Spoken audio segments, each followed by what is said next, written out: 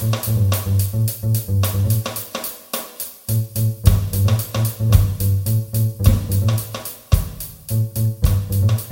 everyone, and welcome to The Last Ones In, where being late to the party isn't a bad thing. I am your host, Jiraiya Archuleta, and with me today is Robbie, King of the Understated. I guess. E, the man with no name. Hello. And Rocky, the man all the way from across the country. It's me. So this month, we'd like to take you on an adventure, one that takes a look at the history of marijuana, also known as the Devil's Lettuce. But not just a history, because that would be boring. We want to take a look at the history of the Stiggy Icky, how society was reacting to it when the film came out, and the general attitude of the era, and how weed related back to it. All through the crystal clear lens of cinema. All month long, we're picking movies from a very particular time in history that either celebrated or looked down upon the use of that chronic. So we're inviting you to mow the grass or burn one down, as we all learn a little bit more about Mary Jane and her sweet, sweet herb. And this week we jump 20 years into the future, all the way to 1998. A year that was wrought with controversy, small leaps towards greatness, and even some amazing films. 1998 is the year that Bill Clinton showed us all that just because you're president, it doesn't mean you're allowed to have an affair. Or so we thought. The Denver Broncos won the Super Bowl against the Green Bay Packers, becoming the first AFC team in 14 years to take home that sweet piece of metal. Apparently. In the entertainment world, we got such great films as Saving Private Ryan, American History X, and Godzilla. As well as some truly terrible films like Armageddon, The Waterboy, and of course, we can't forget, Godzilla. Let us not forget that later in '98, we would also see the release of the TV show that many stoners and clean-cut people alike found enjoyment in. That show being That 70s Show, which one of the stars of last week's episode has a recurring role in. That would be Thomas Chong, obviously. The 90s as a whole was a strange time for weed. Society was just coming off the heels of the war on drugs, and anti-drug PSAs and commercials were everywhere. The only problem being, the anti-drug PSAs took the same stance as reefer madness. The commercials put weed under the same banner as drugs like cocaine and heroin. The 90s were prime real estate for people not only to talk about weed, but openly joke about it as well. Which means stoner comedies were not only popular, but abundant, with very few being as popular as the movie we'll be talking about today, which is, of course, Half-Baked. But before we get to all of that, hey Robbie, how's everything going?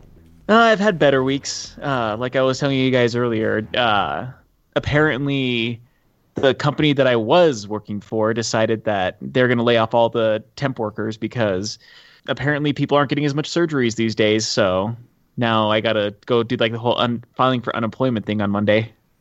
Yeah, I mean, from what we talked about last week, you kind of saw it coming, but it just sucks that it actually did happen.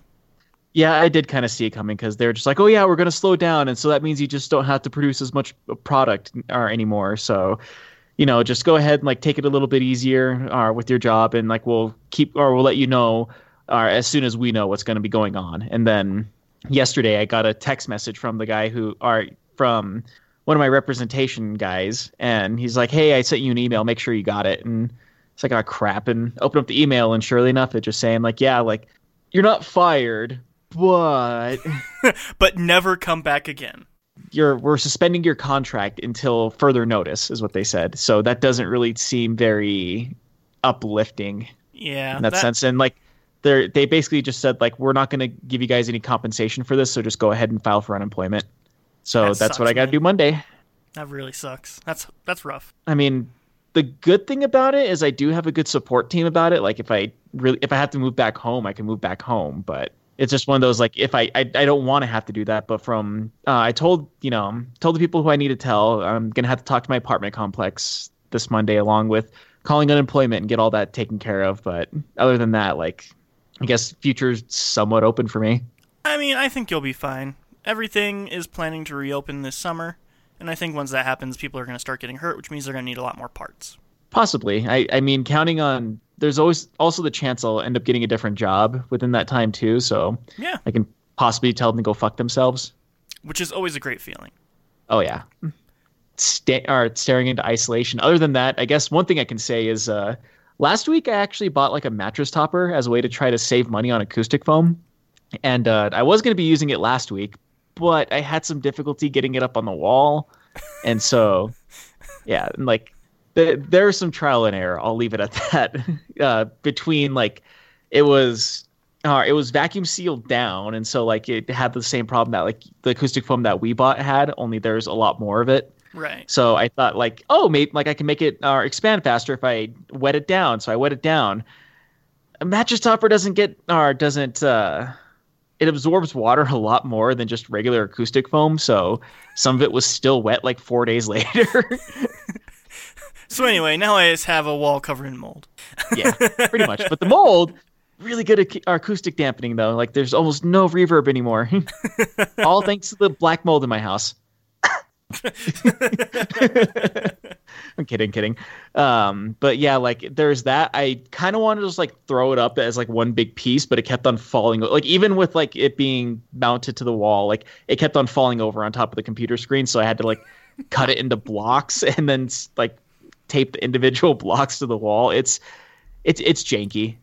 It could be worse, but it's janky. Right. Yeah. I have hopes for your future, Robbie. Yeah, just keep your fingers crossed. That's all I can ask of you guys. Have you thought about prostitution at all?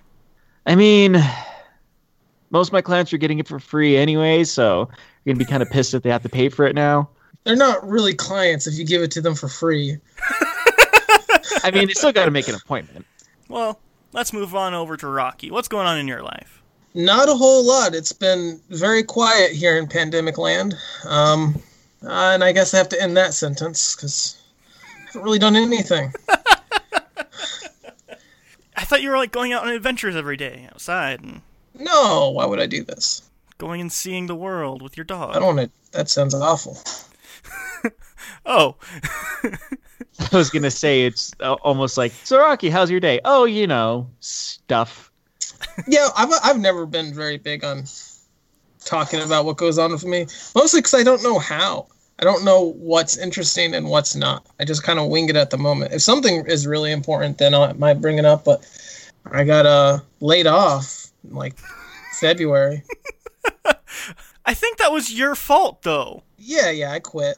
I feel like getting laid off and quitting are two different things, but I was going to say, I guess, like, what I'm going through now is what you're going through in February, I guess. Well, no, because I had, like, the full-hearted confidence that I was going to get a job immediately when I got back. I'm like, who wouldn't want this? That's just the kind of person I am, and nobody wanted it. Nobody. No clients. Couldn't even get into that job field. You came back and you're just like, wait, where's all the toilet paper? Yeah, exactly. And everything just went downhill after that. Well, that's great, Rocky. Yeah, man, I'll let you know if anything changes.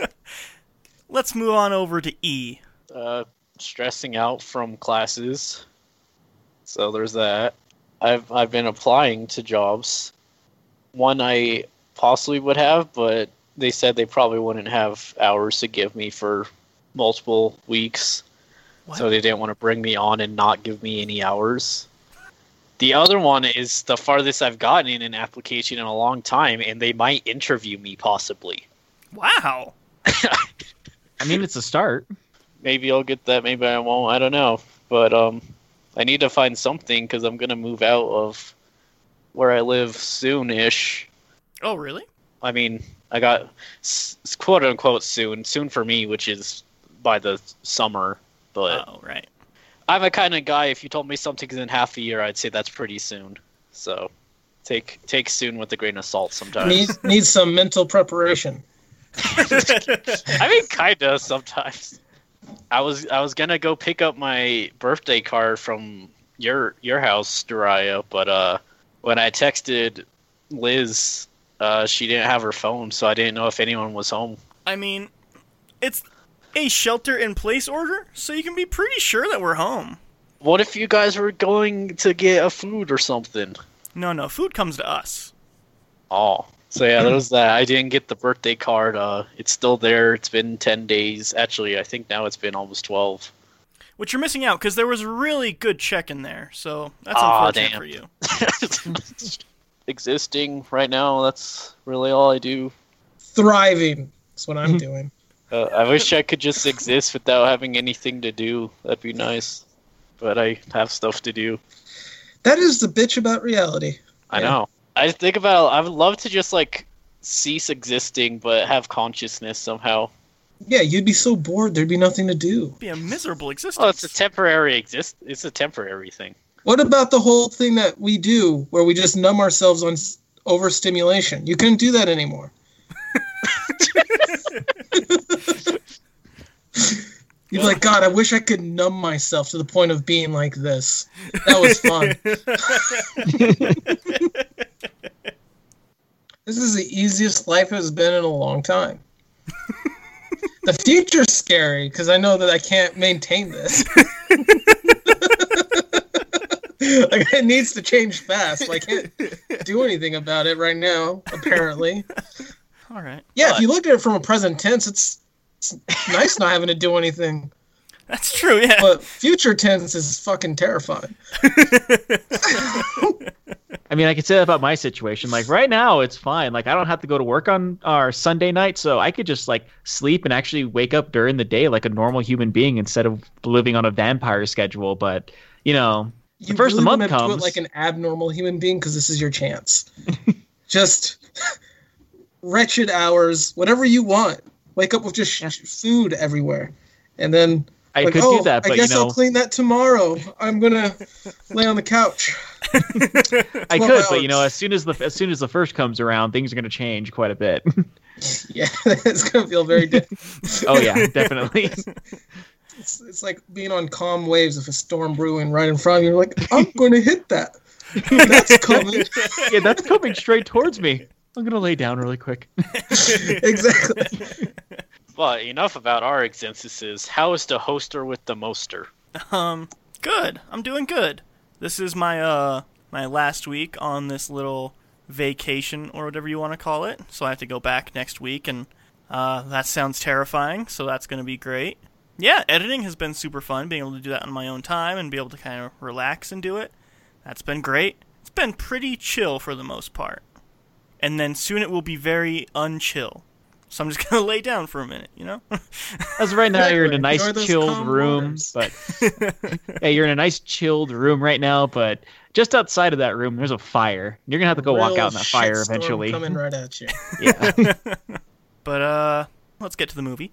I have seen Half Baked a few times. I'm not gonna say I've seen it a lot. I've seen it maybe 3 or 4 times. I know Robbie's seen it, right? Yeah, I've seen this movie quite a bit, but I have a lot of stoner friends, so this is just kind of one of those you gotta watch it kind of movies with them. Yeah. And then Rocky, I'm pretty sure you've seen it.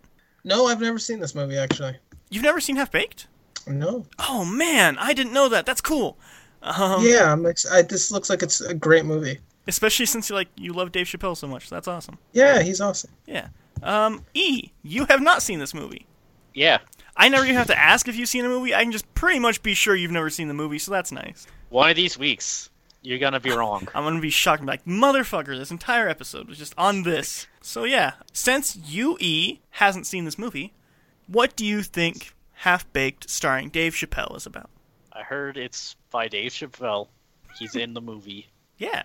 So I think there's these 2 guys, and they're stoners, and they're quite hungry, and they want to acquiesce some hamburgers. So they go to get some hamburgers, and they get the hamburgers and eat them, and then they smoke some blunts and sit on a porch. So that's still mostly Harold and Kumar. That was Harold and Kumar with a little bit of Friday at the end of it. Rocky, what do you think Half Baked is about? I have no idea. I mean, look, it's gonna be a funny stoner movie. I also know what it's about though because I saw the trailer, so I probably shouldn't have done that. Fair? That means it's time to get to the description. When a member of their crew gets arrested for killing a New York City police horse by feeding it junk food, 3 slackened stoners are forced to get off their butts and raise bail by selling pot stolen from a pharmaceutical lab. It's a risky plan, but hey, these are stand-up guys who would do anything to help out a friend in need. That description doesn't sound whimsical enough for me. I'm gonna give it a hard pass. Yeah. You can't. You haven't even seen the movie. I'm gonna say no. Yeah, I'm giving it 3 out of 10, hard pass. But wait, Did we say what you can watch it on if you wanted to watch it with us? That's the thing. It's kind of hard, actually. Unless you have specific subscription services, you're just not going to get to do that unless you want to rent it, which is obviously always an option. YouTube, iTunes, Google Play, Vudu, and Amazon Prime. You can rent it from all those places for $3.99. However, one thing that we found out while doing research for this movie is if you were to check on Google, it would say you can watch it if you have a Hulu subscription. However, I tried going on Hulu so that way I could watch it on there, and it says you can only watch it on Hulu if you have a Star subscription. So you can only watch it on Stars if you are subscription-wise. But yeah, like the way that they actually framed all of this, like you could technically watch this on Hulu in the same way you can get a Whopper at a McDonald's if you buy it from Burger King first. Yeah, actually, that's a pretty good description. That's quite apt. Yeah, but like the one place that we found that for sure that you can stream it on is if you have a Star subscription, which is kind of, some people have it, some people don't. It's not the most popular one, definitely. They don't really have good shows, so... They have some good ones. I can think of at least 10 good shows on the top of my hands. On Stars? Yeah. Go. The Brian Cherokee Show. That's not a thing. Greenland's North South. Not a thing. Tommen's Dead. Not a thing. Yeah, I think they're kind of things, though. Okay. There's no point in me going through my list if those are discounted, because you're just going to discount the rest.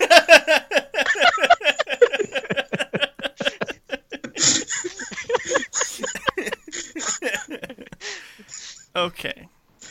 So that leaves us with just one last thing to go watch the movie. So let's go do that, and we'll be back here in an hour and a half. Talk to you guys then. And we are back from watching Half Baked, starring Dave Chappelle. I think we need to start off with the people who haven't seen it before, right? So let's go straight over to Rocky. What are your thoughts? Buy, rent, stream, or pass? I don't know. I wasn't too into the movie. It's a funny movie. I guess stream it if. I mean, it's not. I don't feel like it's a movie you need to see. But if I don't know, I'd pass personally. But I mean, I'm gonna say pass. Why not pass? All right. So Rocky gives it a pass. Let's go over to the other person who hasn't seen it then. E. Hi, I hate this movie, actually. Wow. I, no joke, think this is my least favorite movie we've watched on the podcast. Jesus, really? Yeah. I could feel every minute pass with this movie. Wow. I hate doing this, but like this movie, I was constantly checking my phone and checking the time and I was so bored the entire time. Yeah, I just genuinely did not like this movie. In fact, whenever I think of stoner movies, this is the kind of movie that I think of, and this is the kind of movie that makes me say I don't like stoner movies. Really? Yeah, I didn't like the characters. I didn't like the humor much. There are very few times I actually laughed in the entire movie. I think maybe twice. So I'm gonna give this a hard pass unless you have the opposite humor I do. So I really thought you were going to enjoy this movie. Yeah, considering you actually kind of enjoyed Cheech and Chong, I thought you might like this movie too, but... And this, has the same type of humor that you have. This movie makes Cheech and Chong look subtle. I mean, subtlety is not this movie's strong suit, for sure. No, it's definitely right, not. But it's just... I'll get into it more, but, this is just, feels like the most juvenile of humor. And it's I don't kind of know why... supposed to be, though. Right, but that's just not, when it's mixed with stoner humor, it's just not my thing. And I'm not going to act like I have, a sophisticated humor. I laugh at stupid shit. But, this movie just didn't jive with me. I just didn't like it at all. Wow. Hard pass for me. Wow. Every time we, bring a movie oh yeah, you'll probably like this one. I hated the movie. Oh, okay. Okay, this was said with a horror movie, which I have stated I don't like, and a stoner movie, which I have stated. Those are two genres I've both stated I don't exactly like. I thought you would like it. Your opinion doesn't count on what we think you like.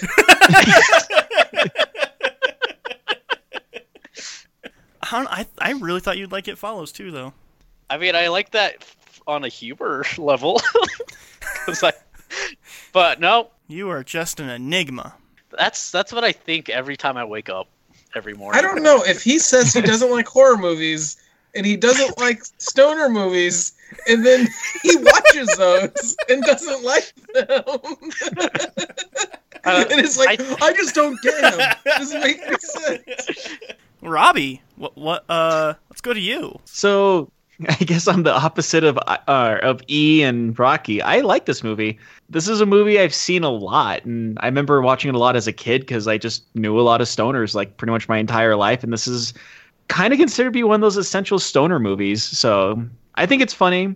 There's a lot of memorable quotes that they do in there, and like I've heard a bunch of different quotes, which we'll get into when we get into the spoiler territory of the movie, that people just like use all the time when they're talking about this movie, and I feel like it helped shape my humor, and it helped shape the humor of a lot of people that I know growing up. So like for me, I think it's probably that nostalgia part of it, but I do like this movie. I feel like it's one of those, like, same thing with Cheech and Chong. If you're curious about stoner movies, this is at least like, a rent or a stream.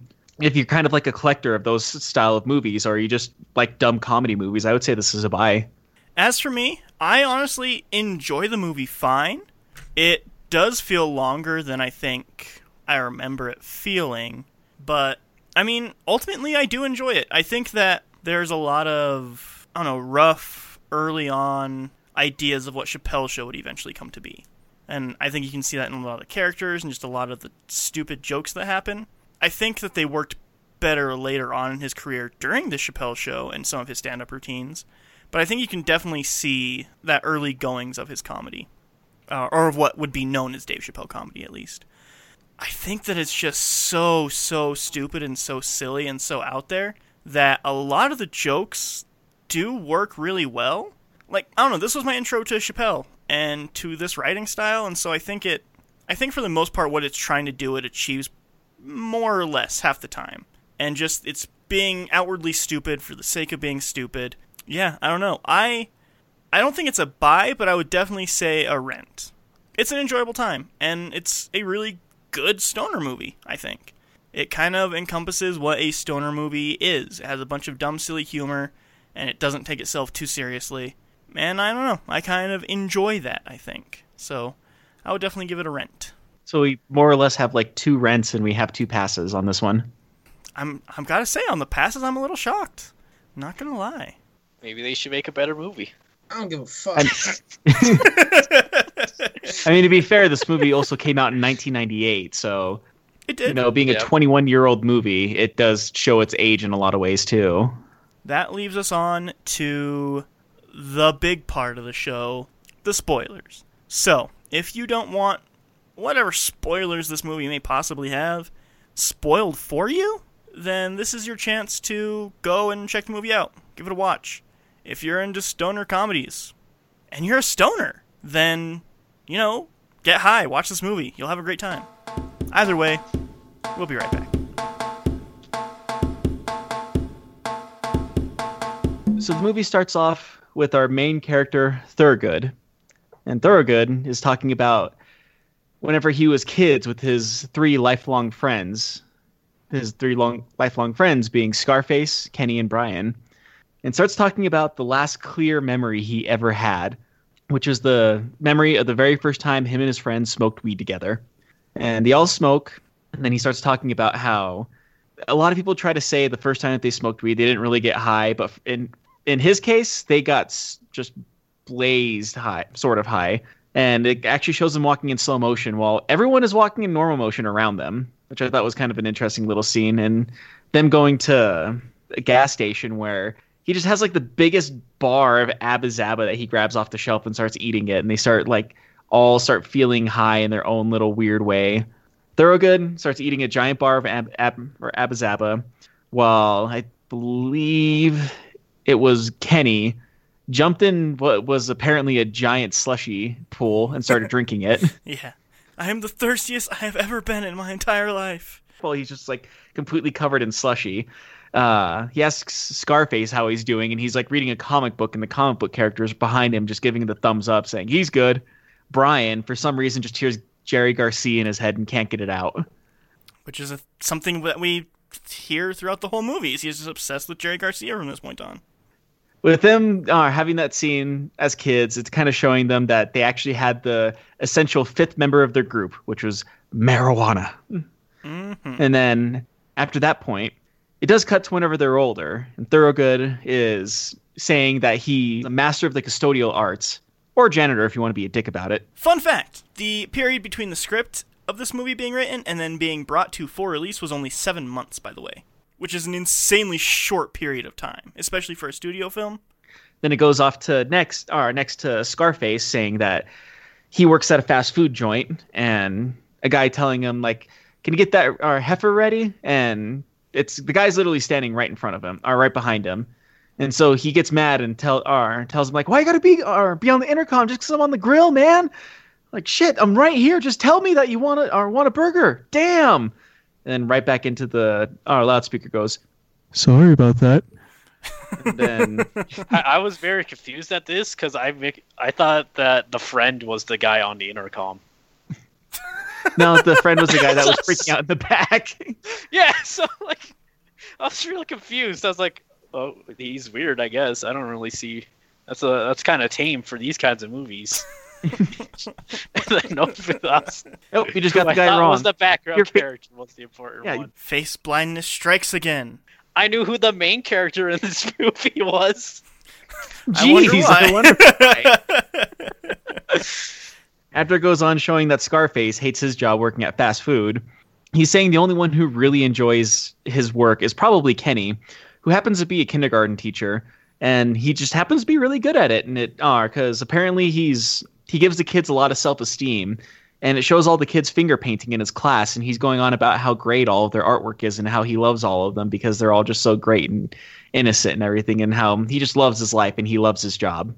And then after that, it goes to Brian, who happens to be working at a used record store, and he says that it's probably a perfect job for a stoner like him because he just gets to talk about music all day long. And it shows this woman coming in with the Kenny Loggins record saying, like, hey, I'd like to get $7 for this Kenny Loggins record. He's like, all right, I'll give you $5 for it. How about that? And she's like, no, I'm not going to sell it for $5. Like, he signed it himself. Looks back at the record and goes, all right, I'll give you $4 for it then, man. After we go on about what everybody does for a living, it does cut to all of them getting out of work, or at least Thorogood getting out of work, and him doing like the free at last while he gets out. And then he starts talking about all the different ways that you can actually get weed in his city, which this movie is supposed to have like a style like they live in New York, because it never really says where they live, but it's supposed to be like New York. Fun fact, though, most of this movie apparently was filmed in Toronto. A lot of things are filmed in Toronto. Toronto and Vancouver. Yeah. I think people would be shocked how much things are filmed in Toronto and Vancouver, actually. Yeah, they are. And I found out the reason why a lot of stuff is actually filmed in Toronto and Vancouver is because it's actually cheaper than filming it here in the States. Yeah, tax credits, man. But starts off saying one of the places you can go to get one is Bodegas. Or yeah, it's a shop called the Bodegas. Bodegas. Oh, Bodegas. Sounds like it has an S. Well, I think it's because like whenever it spells it out, because he does like the you go to a place called Bodega. Say it with me, Bodega, and then like it shows the word and it has an S at the end of it, so I always put an S at the end of it whenever I say it, I guess. I mean, you can make it plural if you want, but bodega just kind of means a street side shop. Yeah. Bodegas. So anyways, he goes to the Bog Dogs. He starts to go up to the front and like he asks for 4 dime bags, and they start looking confused like, oh, I don't know what you're talking about. And he's like, the problem with the bodega is they always have weed, but they can never quite remember who you are again, so you always have to do something kind of extreme for them to remember you. And his way to make sure that they remember him is he just moons them.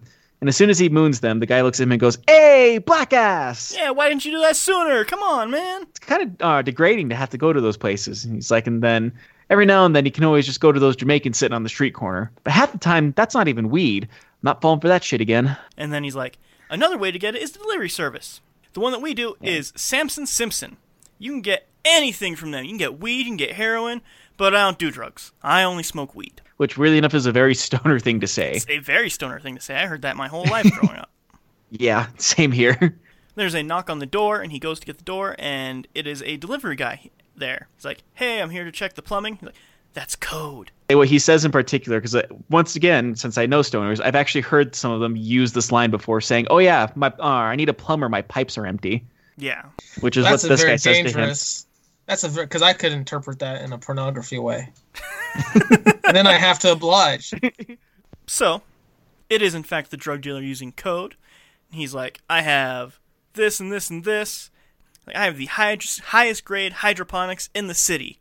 Damn, man, did you go to college? You go to weed college or something? Just, I don't know, give me 50 of the good stuff. He's like, okay. The delivery man leaves, and he goes back into the living room. He's like, everyone has their own ritual when it comes to smoking. They say, break out Billy Bong Thornton, because they name all of their, all the things they smoke out of, which is another common stoner thing that I heard all the time growing up. Yeah, I never heard anything quite as clever as Billy Bong Thornton, though. Yeah. And they all start talking about their ritual, and for them, they all sit around the bong and they all take off their shoes. And there's kind of just a dumb gag about how they all take off their shoes, but Brian has to put his back on because his feet stink really bad. Which the dumb joke about that is, if you notice it, like, he's wearing sandals the entire movie. Yeah. But apparently his feet stink so bad he has to put the sandals back on, which it's a dumb throwaway joke, but it's a joke that they put there. And they all put in the weed, and they all sit around our Billy Bong Thornton, and they all start to smoke and get high in their own little way.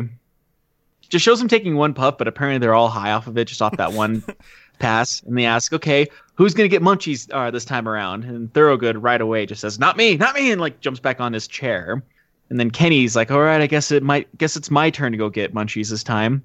And one thing that a lot of people growing up, like, they did their best to try to memorize this line just because they thought it was really funny, is when Kenny asks them what they want for munchies, Brian right away goes, get some sour cream and onion chips, some dip, man, some beef jerky, some peanut butter, some Haagen-Dazs ice cream bars, a whole lot.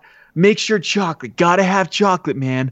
Some popcorn, red popcorn, graham crackers with marshmallows, little chocolate bars, so we can make some s'mores, man. Also celery, grape jelly, Captain Crunch, little Captain Crunch berries, pizzas. We need 2 big pizzas, man, with everything on them, and water, a whole lot of water, Funyuns. Yeah. Then Kenny leaves, and as he's leaving to go get the munchies, he's like, all right, if I'm not back in 10 minutes, call the police. And then Thurgood's like, if he isn't back in 10 minutes, we're calling Domino's. Which, once again, another very stoner thing to say. Uh-huh. After that, shows Kenny going out and getting food as he's leaving the store with just a whole crap load of food. Everything that was asked. Everything that was asked of him. Like, if you look in the bag, there's some things that they asked for, and probably some things they didn't even ask for, but he probably thought was good, because whenever you're high and hungry, that's what you do, is you just go to the store and start grabbing everything. That's what I do when I'm not high, which is always, but, you know. Anyways, he leaves the store with all this food, and he sees a horse on the way out, and he's like, oh, hey there, buddy, and, like, you know, starts petting the horse, and the horse starts kind of like going towards food. He's like, oh, hey, you hungry? Starts feeding the horse all the munchies food that they have there. And while he's doing this, it cuts back to the group, and the group is sitting there watching TV when a music video pops up. And I know E didn't notice this, but the guy in the music video is also Dave Chappelle, just dressed up as somebody else. Oh. Yeah, I didn't. Yeah, I figured. I don't know if I appreciate your I know you didn't. You might be right in this case. I don't appreciate that tone. This music video actually is the thing that makes me think of Chappelle's Show so much. Just because, like, the silly costumes and the colors and kind of everything about it feels like it's a character that belongs in a Dave Chappelle Show sketch. Fun fact, by the way, in this video, you can actually see the director is listed as Tamra Davis, which is the director of this movie, Half Baked. To add on to that, though, the director of the music video, or the director of the movie being the director of the music video, prior to directing the feature film like Half Baked and Billy Madison, Davis actually directed over 30 actual music videos, including Tone Loc's Wild Thing and Hanson's Mbop. While they're watching this music video, they realize that the song is about Samson, which is the guy that they just realized, or that they just got weed from. And he's just like, wow, it's cool. It's like we have the same dealer as this guy does. And Brian looks at him and goes like, what are you talking about, man? He's like, Samson. Like, he's the same dealer that we get our weed from. Oh, yeah. Cutting back to Kenny. And he just fed all of that food to the horse. He's like, wow, you must have been really hungry. You ate the whole thing. And then the horse farts and then just falls over dead. Yep. And the cop comes out and he's, what are you doing? It's like, oh, I just fed the horse some food. And like, what did you feed him? Some pizza, some candy? And then the cop starts freaking out saying, this horse is a diabetic! And starts trying to do CPR on the horse in the dumbest way possible. And it's super overdramatic, but I feel like it's meant to be. Yes, this is one of my favorite parts of the movie, actually. The biggest way possible, yeah. I feel like they just told the guy, like, overact as much as you possibly can during the scene, and he went all for it. Yeah, it's super silly. So it's kind of funny you say that, Jiraiya, because this is the part where I gave up on the movie. And I was like, this is not my like movie. 10 minutes in! Yeah. I too thought it was dumb. But it's dumb in such a good way! It's supposed to be. The part that broke dumb. me the most is just the horse was diabetic. Like, I think at that point I was like, this movie is just like, it went totally off unrealistic. That's your humor. No, it went off the edge with it's too much. Like, it's too on the nose. Like, if they really didn't have hit that E on line, the nose in this one.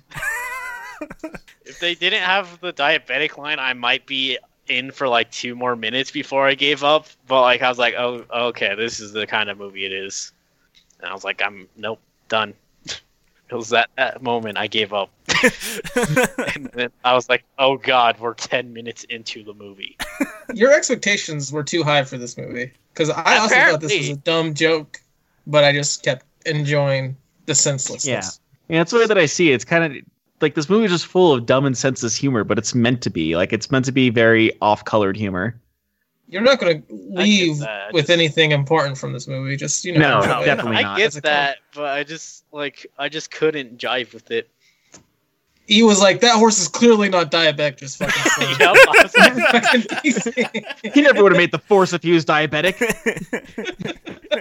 I was like, that policeman would definitely be checking its blood sugar level right now if he really thought that. He would have insulin stat for that horse. Yeah, come on. Unrealistic bullshit. What kind of police officer is he? Yeah, is he type A or type B? I don't know. I guess still in the super dramatic scene, the cop ends up arresting Kenny, and Kenny's saying that he's a peaceful man. He's like, shut up! You're a cop killer! It's like, no, I'm not. I love horses. I love butter stuff. Buttercup. Butternuts! But it goes to this super really quick scene of him basically going to prison wherever he goes to jail. They call him a cop killer. He gets trialed, and then he's in prison, and you can hear a bunch of people chanting, bitch, bitch, bitch, bitch, while he puts his face up to the bars. He says, the weed's wearing off. So apparently all this happened very quickly. Within the same day. Same night, even, actually. Yeah. Due process is fast in New York. Cuts over to Thurgood, and he is asleep. Which, the thing I thought was kind of funny about this scene, though, too, was they said, like, if he's not back in 10 minutes, we're calling Domino's. But he has a noodle hanging out of his mouth. So apparently they forgot they were going to call Domino's and got Chinese instead. Yeah, they're high. Fuck it. And so they're like, oh, man, what's going on? Everyone's waking up, and they're like, man, where's Kenny? Like, he should have been back a long time ago. Like, I don't know, man. Anyone heard from him? No. What about the guy? Has he heard from him? And there's just a guy sleeping on the couch that isn't ever mentioned before. And he's like, the guy, like, holds up a note. He's like, hands it to him. The note just says, Kenny called. He's in jail. He didn't give a number. Sincerely, guy on the couch. Kimia said that if I was anyone in this movie, I was the guy.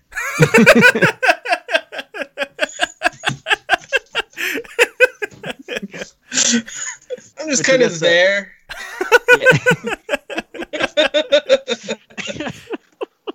So, the three of them visit Kenny in jail, and he starts telling him he was like up all night getting harassed. He like starts crying, and they tell him to stop crying. Come on, man, you're not gonna live this way. Show me your mean face. He doesn't have a good mean face. So they're like, okay, we're gonna get you out of here. We're gonna get you out of here. How long do you think that you can last here in prison? He's like, I don't know, maybe 5, 6:30, and they all start laughing. Like, you're gonna have to last a lot longer than that, man. But don't worry, we'll get you out of here. We'll get you out of here. We'll figure it out. And they all put their fists on the glass, and he puts his hand there, and Brian's like, have fun. I guess a big plot point for that, like the main plot point of that, though, is in order to break him out of prison, they're going to have to come up with 10% of $10 million, which means, and then Brian says right away, fucking impossible, man. Because, like, how are they going to come up with $1 million to bail him out of jail? So while they're leaving, Thurgood actually he sees a stolen purse, and he runs over to this girl, and he he's like, hey, is this yours? Like, oh my god, yeah, I can't believe I forgot that. Yeah, and he starts swinging the purse back and forth like it's a stopwatch, like he's like hypnotizing her. He's like, people think I'm sexy, think I'm a scholar, people like me. She's like, yeah, okay, give me the purse. I'm like, my name is Mary Jane, which I thought he would appreciate that, because it's so on the nose. I don't know. I just didn't. I groaned when I heard that. But you specifically wanted that when we were watching Reefer Madness. Yeah, but Reefer Madness was supposed to be serious. Yet this isn't. It's a different beast. Yeah, that's the worst part. So Mary Jane asks, like, what's up with this uniform? Your work uniform? It's like, no, I just wake up every day of the week and I try and dress up as a different village person. Like, no, I'm a custodial expert, or whatever he calls himself in the movie. He's a trash person. And so he asks why she's here. She's like, possession for narcotics. And she keeps going on about, like, how it's for her uncle or something, or her dad? Her dad. Her dad, yeah, is there for possession of narcotics. Thurgood's like, man, that must have been the shit. He's like, actually, it wasn't. He's like, that must have been shitty. Yeah, I always say, weed is awful. It's the worst thing ever. Up with hope, down with dope. And then all the friends start saying that, like, they need to go smoke and he needs to hurry up. And Thurgood tries covering Mary Jane's ears because he doesn't want her to hear anything, because he's trying to hide the fact that he smokes weed. Ends up talking to her, and she, like, offers them a ride home, and they take it. And they all get in the car, and he's like, you two need to shut up about weed for 2 seconds. I'm trying to get with this girl. Which they're just being asshole friends about it. Yeah.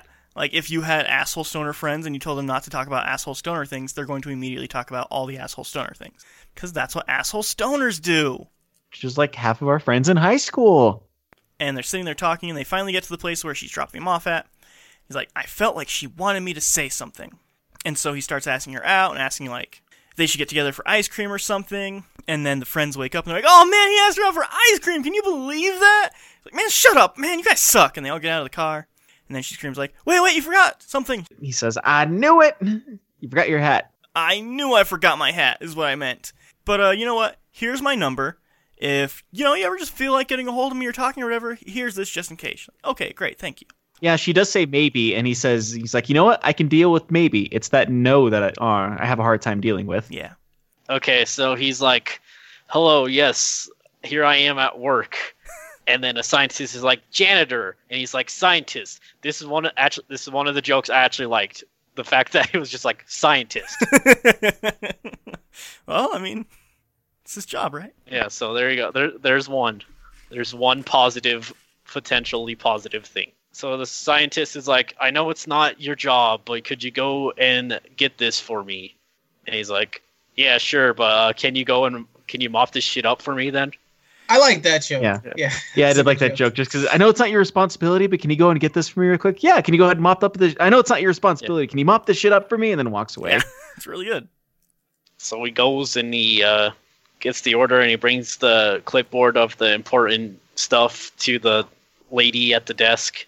And she comes back, all right, here's your marijuana. He's like, marijuana? She's like, yeah. That was close, but I believe it was more, his response was, I mean, I think the response was supposed to be jizzing in your pants, so I think Rocky is a little bit closer. Yeah. So he has the marijuana, and he takes it back up to the scientist. He's like, yo, man, you didn't tell me you were getting the sweet herb. And the scientist is like, yes, this is for the scientific research, and we're researching the CDC of the marijuana. And he's like, all right, here's some for you for your troubles. Thanks, man. And he's like, yeah, and he just keeps taking more out of the bag, I guess, of weed. Yeah. He's like, yeah, I'm a stoner, and this is all I ever think or talk about. Okay, yeah, he has the weed. Does it cut to him straight home after that? I believe so, because, yeah, he has that conversation about how they're using weed for research on medicinal purposes. He gives him some weed, as a way of saying thanks for your troubles. And he, like you said, he just keeps on picking some more weed out of the top of it and like stuffing it into his pocket. But it does cut to him being home after that, if I do remember correctly. Yeah, it does. And while he's at home, he's just like, hey, I got some new weed. You guys want to try smoking some of it? Like, no, we're not really in the weed with everything that's going on with Kenny, man. He's like, all right, yeah, you're right. So you guys want to smoke some weed? He's like, oh, yeah, sure. It's like, all right, I'll get Billy Bong Thornton, man. He's no. It doesn't feel right to do that without Kenny. Let's get Wesley Pipes instead. Which is another good name for her. I bet I would enjoy these names a lot more if I knew whoever they were talking about at any point. Billy Bob Thornton and Wesley Snipes. They were both very big actors in the 90s. I wasn't exist, so... Yeah, he wasn't exist. Jeez. Yeah, what the heck? So yeah, they're smoking it, and they're passing the pipe around, and they're like, it's about to get back to Thurgood, and he's like, wait a second, you know who would really enjoy this? The man on the couch. And they give him the the pipe, and he just wakes up, smokes it, and then goes back to sleep. Oh, wait, and then they actually coughed, and apparently you don't cough if you have smoked something before, according to this movie, I think. If you're used So to they're it, basically, it just means that it's it's stronger weed. So like if you're coughing off of it, that means, all right, if someone who smokes all the time is coughing off of weed, it usually means it's good weed because it's something that hits harder than what they normally smoke. Yeah, and then it gets real dumb. They start flying. Yeah, because they're high. They start floating first. Because they're high on the dank. On the marijuana. On the marijuana. Marijuana. They just start flying, and I think it's supposed to be a reference to Superman, maybe. Yeah, so like, oh, we gotta visit Kenny. Kenny. Kennelled in the jail, and they fly, and then Kenny's talking to himself in the mirror, like hyping himself up, and he's like, "You're a Homo erectus." Because he's like, you're not a fish. You're not a fish. Oh. And then he's like, wait, did I say homo? Because it's the 90s. Because he says he's a Homo erectus. And then, yeah, they just make this quote of like, man, we really got to get him out of prison. Or we really got to get him out of jail. Yep. And then they cease flying, I think, and wake up from the high. Yeah. Or something. Yeah. Is that how it works? And they're like, man, how are we going to get Kenny out of the jail? And the Scarface, I think. He's like, I got it, man. Gotta sell that stuff you got. The one from is it a hospital? No, just a research lab. From the lab. And Thurgood's like, Scarface is like, hey, man, listen, I got an idea. Here's my idea. My idea is this. My idea is that you go to and I'm talking like this. Scarface doesn't really talk like this. I'm talking like this. There's a difference, okay? So I don't want you to give this man credit because I too am an actor. yes, So yes. Scarface he's like, why don't you go and write a fake letter of recommendation for that weed? I don't remember what it is. Not a letter of recommendation. No, it's a letter of recommendation. Like, There's a letter of recommendation. I recommend you give this weed to me, scientist. Right? Dr. Science. Dr. Scientist. That's what Sincerely, Dr. Scientist. happens. Exactly. Right? No, we got to think of something else. And then just kind of shows them like pondering like how else they're going to get the money. And so they go, we got to figure out a way to make this work. We're three smart men. We can figure this out. And I think they were sitting in their patio, like the patio to their apartment, like it was outside. And I think they're just thinking, and all of a sudden it was just like, I think a little bit of time passed, and all of a sudden Scarface comes up with the same idea. And it basically says on the screen, memory loss is a symptom of smoking weed or something like that. Tisk, So. tisk. What happens after that is Thurgood's like, we are not drug dealers, man. We can't do that. They're like, no, we're not going to be drug dealers. We're just going to get it and get enough money to get Kenny out of jail. He's like, all right, you're right. So we won't be drug dealers. We'll be fundraisers. But yeah, so he goes to the weed place. I like to call the weed place the storage room, of the science guys. He asks for some weed. They give him the weed. It's a lot of weed. Next scene. Next scene. I'll tell you about next scene. Tell us about the next scene. Next scene is this. Yeah, so next scene is this. Look at all this weed, they say. Wowie woo. It's on the table. And they're at their apartment, I think. And that's all I got. No, you got it. Yeah, they're like, wow, we woo. They start deciding they're going to make some samples with their business card on it, so that way they can hopefully get some customers by just handing out weed to just random people out on the street, because that's totally not going to put them in prison in 1998. No, not at all. Somehow, despite the fact that they're all spread out throughout the city, handing out their business cards to just all these different random people, they all end up collaborating at this one nightclub, and that's where they start handing out the last of the weed, I'm guessing at least. There's a scene where like they get into the club by bribing the guard with weed, and like one of the guys actually drops his sample, and just like the guard actually scrambles to pick it up. It's this weird scene with that part. And then they go inside, and this what seems like a very small nightclub, like it's almost like it was built in someone's garage. Yeah. And they're handing out weed samples to everybody. And they all meet up with each other afterwards. And like, all right, so I gave away all my weed. It's like, all right, I gave away my weed too. It's like, all right, well, I guess all we have to do is wait and see what happens. And then like they go and look out in the nightclub, and everybody's floating. And then they realize like this weed is fantastic.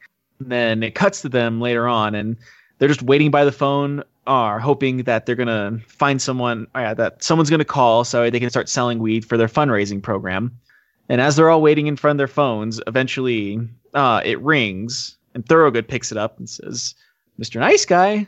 And it happens to be Mary Jane on the other end of the phone. She's like, "Oh, I'm sorry. I think I might have the wrong number. Is Thorogood there?" He's like, "Oh, yeah, speaking. How's it going?" She's like, "Oh, yeah, this is Mary Jane. I picked you up from the prison." "Oh, you're going to have to be a little bit more specific about that. A lot of girls pick me up from prison." "Just kidding. That was a joke. I didn't think you were going to call." It's like, "Oh, well, I wasn't going to call, but because all my friends said that you looked like you were an idiot, but..." Because I don't care what my friends think. Also, a thing that we skipped over was a scene with Kenny in prison. So it goes to Kenny in prison, he's having lunch, and some big dude is like, "Hey, give me your fruit cocktail." He's like, "I can't give you my fruit cocktail. If I give you my fruit cocktail, I'm not going to get all my vitamins." He's like, "Give me your fruit cocktail." And then we get a cameo from somebody who should look familiar to everybody except for E, obviously. It's Tommy Chong. He plays Squirrel Man. Squirrel Master, I think is what it was. But he's played by Tommy Chong. Yeah. He was a lot older in this. That's how time works. Yeah, that's how 20 years happens. But yeah, like Tommy Chong was 60 when this movie came out. And so that means that he was roughly in his late 30s, early 40s whenever Up in Smoke came out. Yeah, the Squirrel Master saves Kenny, and Kenny becomes the Squirrel's Master bitch. Which is this weird little scene where, he tells it. Yeah, because that guy's name is Naughty Nate. Yeah. And he tells him, he's like, "Back off, Naughty Nate. This one's mine." Wasn't it Nasty Nate? Nasty Nate? Naughty Nate? Nate? Nasty Nate. It's nasty. Yeah. It's Nasty Nate. Yeah, so Nasty Nate was saying... I like Naughty Nate more, though. They both fit for him, let's be honest. But he ends up telling him, like, "Next time I see you, I'm going to want some cocktail. Fruit!" He's like, "Go ahead and take the fruit. I'm somebody's bitch." And then I guess it cuts to that scene wherever they're waiting by the phone. Thorogood asks if they want to go out on that date. And she's like, "Yeah, just go ahead and meet, or want to meet me where you dropped us off last time?" It's like, "Oh, yeah, sure. Can you go ahead and give me half an hour?" It's like, "Oh, yeah, sure thing." And decides that he's going to go out on a date with her, and he gets all excited about it. So excited, he starts humping the table. Yeah, we're also missing a vital point. They spent all their money on the Mr. Feelgood. They didn't have money to begin with. No, they spent all their money on the Mr. Nice Guy on bicycles. Yeah, so they are broke as fuck. The first thing he asks them is like, "You guys got any money?" And he's able to scrounge together $8 for this date. $8 in 98 money, that's like $20. It's still not a lot for a date. Well, you could get like 19 hamburgers at McDonald's for that. No, because there's taxes, and hamburger is actually $2. Oh, shoot, yeah, they went up, huh? Yeah, but how much were they in 1998? $1. Mm-hmm. Still taxes, though. So he's got his date set, okay? We're talking at least 17 Big Macs, okay? And then he has And then he'd be like, I'll give you 17 reasons why this wasn't a cheap date. Okay? No, listen, as long as you take it out of the wrapper and present it like that, they'll be cool with it. How many dates have you gone where they gave you 17 hamburgers, huh? That's like a deal right there. Like, that's like at least a second date. See, I've also heard on a successful date that at some point you tell whoever you're dating to be grateful that they got anything. Yeah, I think that's what you tell them. I've That's heard. totally how it works. So E, like for you, it would be like, well, if you think like you're sitting at a table, I'm E, you're the date. Yeah. I'd be like, well, I'm if the you think date, about it, yep. that's 17 more burgers than someone in a starving country has. So if you think about it that way, you're kind of an asshole. And that Yeah, really and- just, That makes them You know. be way into the date. yeah. And it makes them feel good about themselves because they know they're being taken care of. Yeah. Yeah. Yeah. It's like, they'll be like, you know what? He's right. If I was in Africa, I wouldn't have these 17 hamburgers. And then you start shoving one of the burgers into their face. So what we have here is actually two different people, two different takes on the date. Robbie starts shoving food into his date's face aggressively, while E has actually hoarded all the food. He's like, you know what? No, I will not. You're going to be unappreciative of this food. I'm going to eat all of it. And you're going to watch me while I eat all of it. I'm saving you calories right now. Could you imagine how much you would gain if you ate these? But you're not going to gain anything. I'm eating this all for you. That is actually another successful tip for dating. Mention their weight during the date. Anyways, Thorogood ends up meeting Mary Jane at the place where they are. She dropped him off last. He says that he has $8 and he's going to have to try to be thrifty about this date so he doesn't spend all $8 on her. It's like, oh, how about we go ahead and we just take a walk? And he's like, okay, cool. And like they go and they start taking a walk. And he 3.5 hours, according to Yeah. him. 14 miles in 3 hours. which is fucking fast. Yeah, it's also a lot of miles. That is that's like a that's a marathon. No, half marathon. Yeah, it's a half a marathon. Yeah, it's half a marathon that they walked in 3.5 hours to just walking and talking. He says, yeah, 3.5 hours later, and I did not spend a dime. And then it happened. And then she's like, oh, how about we get some sushi? And he's like, oh, how about a hot dog? And ends up going and buying a hot dog. And she gets one with, I think it was mustard and sauerkraut. Yep. He ends up telling her that sauerkraut's extra. And like he's like sitting there narrating. You can just like see the money going down as she's ordering stuff. And ends up getting a hot dog with mustard, sour cream, and a drink. And asks him if he wants anything. And he's like, nope, I'm fine. She's like, okay. I haven't had a hot dog in a while, but I also know this really nice ice cream place uptown. I was like, all right, let's hoof it over there. He's like, do you mind if we take a taxi? He's like, sure. Ends up taking a taxi, and like apparently a taxi uptown is only $4.50. Yeah, I was like, what? Yeah. Anyways, they end up taking a taxi, and like he spends like $4.50 in the taxi, leaving him at this point with I think it was 50 cents or 25 Or cents. something. I think Yeah. it was You hear him argue with the taxi driver, and he ends up telling the taxi driver that he's lucky he got a tip to begin with. And they go to this ice cream place, and this homeless guy's sitting out front, and he's just like, excuse me, sir, spare some change for some food? So, don't mind if I do, and ends up just robbing a homeless guy of his money, and like the counter goes such up a like, great main character that we Oh, follow. yeah. but ends up robbing this homeless guy. Homeless guy's like, oh, thank you, sir. He's like, no, thank you. And then goes inside. They buy a sundae that they share together, and he's down to 13 cents at this point. And then the counter goes away, showing how much money he had. And then Mary Jane and Thorogood start having a conversation where they start talking about her father and him going to jail for being a drug dealer. He asked him like how long he was in prison for, or he's been in prison for. It's been 4 years so far. He's like, okay, well, what was he carrying? He's like, mostly marijuana. 4 years for weed? Damn! Or makes that comment of, which you used to hear a lot during this time too, is that weed is a gateway drug. It usually leads Still to hear harder that. things.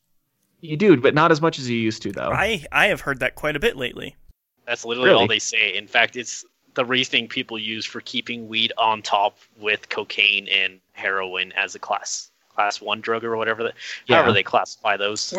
Who's saying that these days? Conservatives usually. Oh, they're still on that spiel. Yeah. Man, they never gave that up. No. Gonna ride that train off the cliff. Yeah, I think to be conservative, you can't change opinion. Isn't that really the bitch about being conservative? It's like, oh god, these are really old policies. How the fuck are we gonna do this? We're so fucked. But no, like I remember all our conservative listen base. Have you ever seen like really savvy conservatives have to defend their party? It's actually really hilarious because they know they're fucking wrong and they're like, how can I bullshit this? I remember hearing that a lot growing up about weed being a gateway drug, but I also this was also around the time that they had a lot of those really over the top advertisements for anti-weed. There was one where this guy cut open 4 different cigarettes and then put it into wrapping paper and then saying smoking 1 joint is the same as smoking 4 cigarettes. Do you want to do that to your lungs? Or another one of someone that's driving a car home and they're stoned out of their mind and they end up running over somebody, and another one wherever these 2 guys are high and one of them pulls a gun out of his dad's cap and he's like, "Hey, check it out. This is my dad's gun. Whoa, is it loaded?" And then you hear a gunshot go off and then it's just your motor skills are slowed down every year high. Don't smoke weed. And basically saying you're going to shoot your friend if you smoke weed. That was an actual advertisement. That should be a lesson on having better gun safety in your house. Do you guys remember the one where it showed the 2 relatively well-to-do kids and they're doing school things that requires a lot of know-how, and all of a sudden one was like, "Hey, do you want some weed?" And he's like, "Oh, I've never tried weed." "Me neither." And he lights it up and all of a sudden he's like, "Ray!" What? Yeah. And then it just I feel like this at is the bottom of the screen, "Don't be a rapist," and blood red. No, I don't. Me neither. I decided to bring it up with kids. I know they've tried the rape angle at least once. I know it. I mean, Reefer Madness. I'm not crazy. Yeah, Reefer Madness. Oh yeah, maybe that's where I got that from. Anyways, they started talking about how weed is a gateway drug, and she says it usually leads to harder things, and he says, "Yeah, mostly junk food." And she's like, "You don't smoke weed, do you?" And he's like, "No, of course I don't smoke weed." She's like, "Would you promise that to me?" "What?" And she ends up stuffing his hand into the sundae, saying, "Swear on this Sunday that you do not smoke weed." And he's ends up swearing on the Sunday, saying, "I do not smoke weed." No, he says, I fucking hate every single fucking movie where they ruin goddamn food, and that is a thing in stoner movies.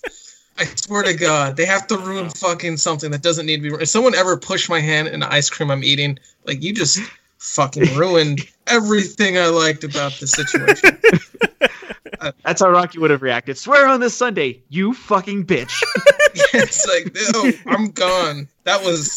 You ruined what I loved, and that was all my money. That's all my fucking money. That's not even all my money. That's all that homeless man's money. You gotta explain to that homeless guy out there why you wasted his money on the Sunday that you destroyed. Why did you have the homeless man's money? Because I fucking robbed him, that's why. I'll say, with the swear, he was he did say that he swears he didn't smoke weed. He said, "I swear that you have the most beautiful eyes I've ever seen," because he's a terrible person and just compulsively lies to her. And then I thought he said, "I swear," and then he said that other part in his mind. Yeah, he did. So he's even worse. He didn't even try to trick his way out to her. He just straight up lied. Well, he's still better than me because I don't put any value in the whole "I swear" thing, because I could have just said "I swear" and not have had to say anything in my head. I swear. Fuck. No, I wouldn't. I would just say "I swear," and well, if they believe that shit, that's on them. If they have any value on those 2 words. All anything is this person just ruined my fucking ice cream. That would be what's in my head. Yeah, it does cut into a throwaway scene after that of them, or him saying that they had sex, and then him saying she's a super caring lover and all this other stuff. It's gross. So it cuts to the next day, and the phones are going off, and he's like, "The phones are going off like crazy. Everybody wanted our weed." And he starts going into the kinds of smokers there are. There's the enhancement smoker, the one who thinks weed makes everything better. And this role is played by Jon Stewart. And he's like, "Man, have you seen Scent of Woman? you seen Central Woman on weed? And it just kind of goes with that for a while. Way too long. It's too long of a scene. And sells the weed to him. And he's like, and then there's the scavenger smoker, played by Snoop Dogg. He's like, every time you're smoking, they just come up and they take all your weed, basically. So just shows Snoop Dogg smoking all their weed. And he's like, and then there's the you should have been there smoker. All they do is talk about the old days. And this is played by, I always forget his name. What's it, Robbie? Willie Nelson. Yeah. I was going to say, fun fact about the Snoop Dogg scene, though.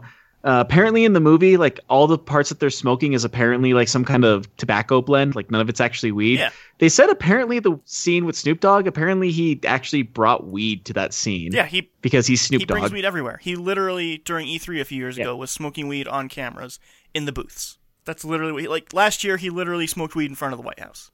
It's what he does. Because it's Snoop Dogg. No one's going to say otherwise. He actually just emanates the smoke. He doesn't even have to smoke anymore. So this is one of those things you're supposed to be like, hey, I know that guy. Hey, I know that guy. More or less, yeah. Oh, that explains why I was like, oh man, they're focusing on these a lot. Yeah, it's because most of them are and or were big actors in the 90s. Pop culture. And then he says there is the after-school special smoker who spends all of their allowance on weed, and then there's the 40-year-old dad who's trying to be cool smoker who is just in the room next to him. Isn't that ironic? And then it says there's the across-town grandma who is trying to cure her glaucoma. It says it's good for arthritis, too. Everything was going so well that Scarface actually quit his job. And it shows him telling everybody off. He's like, fuck you, fuck you, fuck you, you're alright, and fuck you. Which is a scene that Waiting would later take and use. I was going to ask, because that's actually one of those things that just kind of went into the zeitgeist for a bit. Mm-hmm. So I actually knew about that scene without knowing if it was from this or not. From this, much later, more popularized by Waiting. And it says, Brian was going to quit his job, but he was fired first. Which, another thing I found out about this scene is the thing that he does, he's like, don't worry, man. I'm not going to freak out. All I want to know is who's coming with me, man. Apparently, that was actually almost plagiarized from another movie, like scene for scene. Or, I guess not scene for scene, but like word for word. Yeah. Which they took that from that movie Jerry Maguire, which came out 2 years earlier than this movie did. Yeah, this entire movie is just a lot of pop culture references from the time. Yeah, maybe that's why I don't like this movie. It's very possible. Yeah, and so somebody actually does come with him, a girl named Jan. He's like, so, do you want to, like, go out or date or something? Like, nope, I'm a lesbian. Sorry, big old dyke. Yep, not gonna date you. But it was a great thing, actually, that Jan would hang around with him all the time, because we ended up hiring her, because we were so busy. So they hired Jan as a secretary to answer all their phones, basically. And they paid her in weed. So he goes on to say that, like, everything was blowing up. We were doing great. We even stole some customers from Samson. After he says that they stole some customers from Samson, it shows him going to the guy that they watched earlier, whose name is escaping me right now. Sir Smokes a Lot. Yeah, Sir Smokes a Lot. And he goes to go sell him some weed, and he tells him that he wants an entire pound of their... Can't remember what the blend was. I want to say it was Maui Wowie, but it wasn't that. I don't remember. Something else, and he just like... It's like, well, it's a good thing that I knew you were going to want a lot of weed, because I brought a lot of weed, and throws a pound at him, and then asks if he'll sit down and smoke it with him. He's just like, all right, but I got to be quick about it. And then ends up showing that, you know, this guy's just like a straight up pothead and like starts talking about all of his problems, gets really emotional. And then he ends up leaving and saying like, oh yeah, like he says like, despite the fact this guy has so many emotional problems, it's probably why he smokes a pound of weed a week. Tells him that he'll meet him next week. And then it goes to the scene wherever he gets back home and he sees that they have a dog now.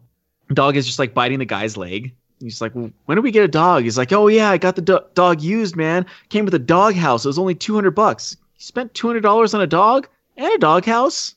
And then Brian comes up and tells him like, oh yeah, I also got this pouch, man, that has Jerry Garcia in it. Who? He's like, it has Jerry Garcia. It was sold to me by Barry Garcia. Is that supposed to be his brother? No, it's Andy Garcia's brother. Yeah. Right. That scene, he was telling him that they're not supposed to be spending the money. It's like, didn't you just buy a pearl necklace or a diamond necklace for Mary Jane? What do you mean? He's like, you guys can't go around spending all this money. He's like, what do you mean we can't go around spending all this money? Weren't you just telling us the other night that you gave Mary Jane a pearl necklace? He's like, all right, first off, I don't think you understood the context of that story at all. I think it's actually a really good joke. Does anyone else... Yeah, does anyone get the I know. Obviously, Jiraiya does. Do you two get what that joke is? I just thought you two look very confused. A little bit. Just Google pearl necklace with safe search off later. Robbie, anyways, so confused. I think I'm starting to get it a little bit. But I will say about that scene that I really liked was that whoever had written this movie, because I actually don't know who wrote the movie. Chappelle and his co-writer, the same guy who wrote Chappelle Show with him. Well, they have an appreciation for dark British humor because that's a big shtick in those movies. Is the two henchmen doing something stupid and then they bring up something and then the other dude has to give him a speech like, obviously you misunderstood what I was trying to go for when I had seen it, like that kind of thing. I thought that was kind of... Neil Brennan, I believe is his name, co-writer. Telling him that they shouldn't be spending so much money, and gets mad and yells at them. So they pass him a joint, takes a puff off of it, and tells them, "All right, I'm sorry I lost my temper with you guys, but I'm serious. We're not drug dealers. We're fundraisers." Also, something that we missed out on here, a scene that happens before this is another Kenny scene. It's a prison shower scene. Kenny drops the soap. Singing something. What's he singing? He's singing All By Myself. Right. Really badly.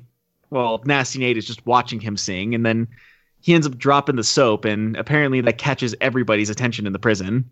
So he goes to pick up the soap, and it's a scene where you see his feet, and then Nasty Nate's feet just gets up right behind him as he's picking up the soap. He's about to get all freaky with him. And then Squirrel Master comes up. He's like, "No, this is my bitch." I'm telling him, it's like, "I told you to back off." And then you get this scene wherever they're, I guess, fighting, I'm assuming. And then all this, you see Kenny while soap is splashing on him, or what I assume is soap. And he's saying, "Wash your hands." Oh, yeah. Actually, that part was good, too. Yeah. A lesson we should all learn from. But yeah, then that scene happens wherever... he's telling them that they shouldn't be spending so much money, and that obviously they didn't get the reference to the pearl necklace, which apparently me and E also didn't get that reference, or the context of that. If you know the reference, please email us at Do not email us anything about pearl necklaces. Please send us a picture of what they mean. Yeah, send pictures, please, of your favorite pearl necklace. Send us your mother's pearl necklace. Oh, God. Oh, yes, the classic mother of pearl necklace. So yeah, so the dog's all crazy, and they're like, Thurgood's like, "Well, we gotta calm it down. Hey, dog, piss, piss, piss." And then the dog's just rah, rah, rah, rah. And he's like, and then he just smokes and blows the smoke into the dog. I'm pretty sure. Into the dog's face. He blows the smoke. Just the wording was a little weird as all. Then, oh man, now the dog's high. And the dog just goes, and then it like does a weird... Well, Scarface is all mad, and he's like, "Killer, kill! What you doing? What you doing to my dog, man?" Yeah, and then Killer just goes to get kibbles because he has the munchies. And then he flies, and this was the Superman reference then, or what? Yeah, it's really, really funny, I think, actually. Because it's just a really bad screen shot with a dog clearly laying down, but with a green screen city behind him. It's really good. It's really good. I thought that was pretty funny, too. This is on par with the rest of the movie, I can say that much. It's dumb. That's why I like it. So I'm trying to remember which part goes next. I think it was... Sells weed to the only creative smoker.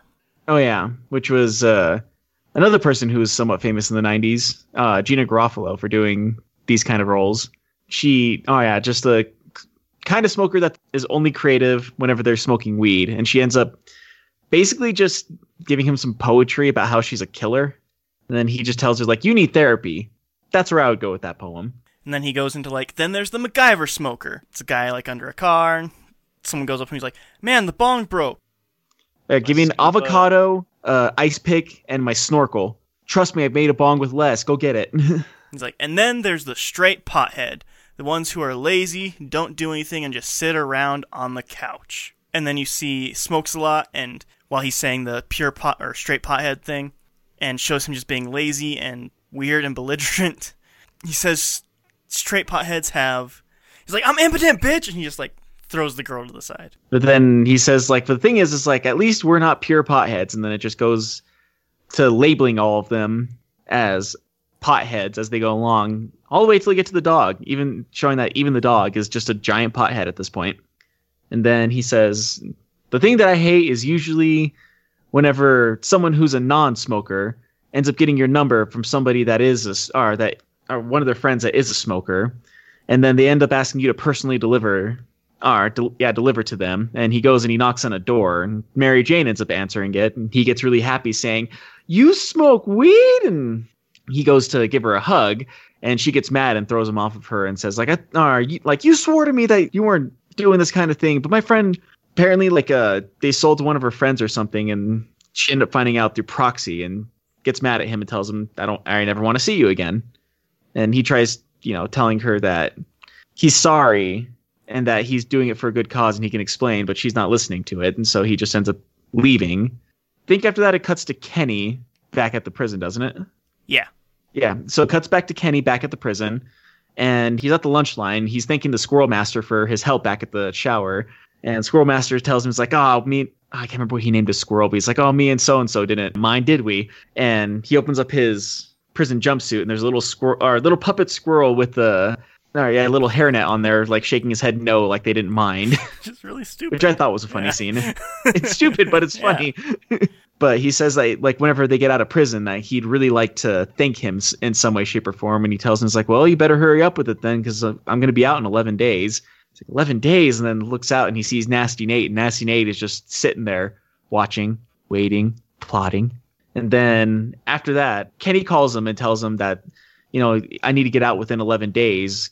It's like, what? Why do you have to get out in 11 days? He's like, have you ever tried getting naked and running backwards through a cornfield? I fucking hated that stupid joke. Have you ever been in a cornfield? There's not sideways corn, but you gotta really go out of your way to get raped by corn in a cornfield. Is that what it was supposed to be? Yeah. Yeah. I'm guessing. Oh, I thought it was just a dumb, random thing. It was a dumb, random thing. I mean, it is a dumb, random naked, thing, yeah. but also rape.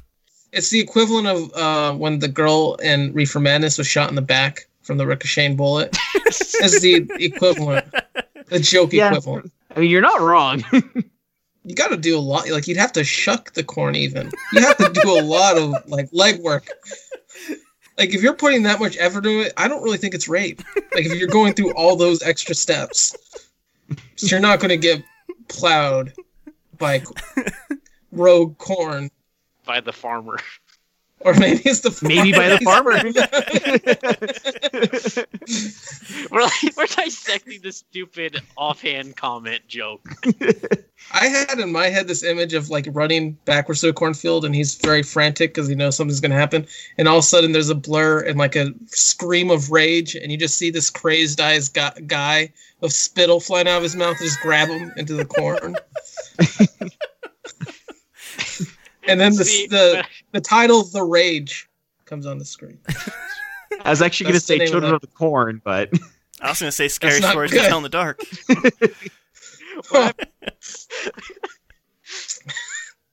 This joke's dumb. I don't really care for it.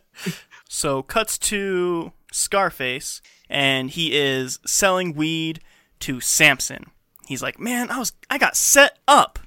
Well, what it was is they're saying they had to start taking on new customers, and one of the new customers happened to be Samson, and he didn't realize it at first, so Samson ended up setting him up. Yeah. Oh, the reason why Samson knows who they are is because Sir Smokes-a-Lot made a music video about Mr. Nice Guy, and Samson saw it. Yeah. Cuts over to Thurgood, and he starts talking about how he misses Mary Jane, and they ask to get her back because the last girl that he was with was ugly, more or less. Goes to her apartment, and he's saying how much he misses her, and he'll do whatever it takes to get her back. He is going to stop smoking weed. He can't stop selling it quite yet because he has a job to do, but he will stop smoking it. And yeah, so he goes to a rehab class here. Like, "Hello, my name is Thurgood. I'm here because I'm addicted to weed." The guy stands up. He's like, "What? Weed isn't a drug?"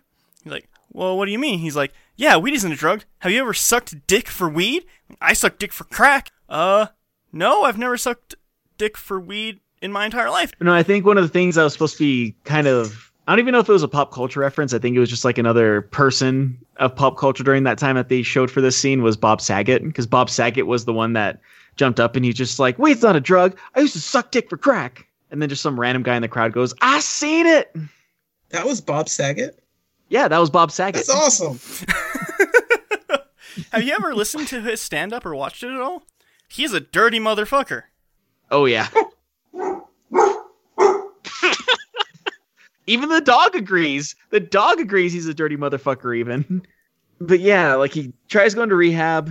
They boo him off stage because, no one's ever sucked dick for weed that they know of.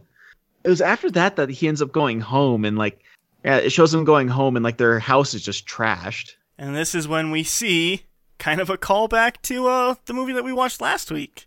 Just we see a dog on its back, all four legs pointing to the sky. It turns out they killed Killer, yo. Who could have done this, man? He's like, I don't know. We need to bury him, though. He's like, let me go get a shovel or something. I forget what he says exactly. But he ends up trying to go and walk past the dog, and you hear, watch out, man! He's like, sorry, didn't see him there. Because he tripped over the dog. So they give the dog a burial under a public trees, entrapment thing that they put public trees in on the sidewalk. And they just put him under there, and then they just push the tree with all of its dirt right back on it, and it looks really terrible, and it's awesome. It's really funny, actually.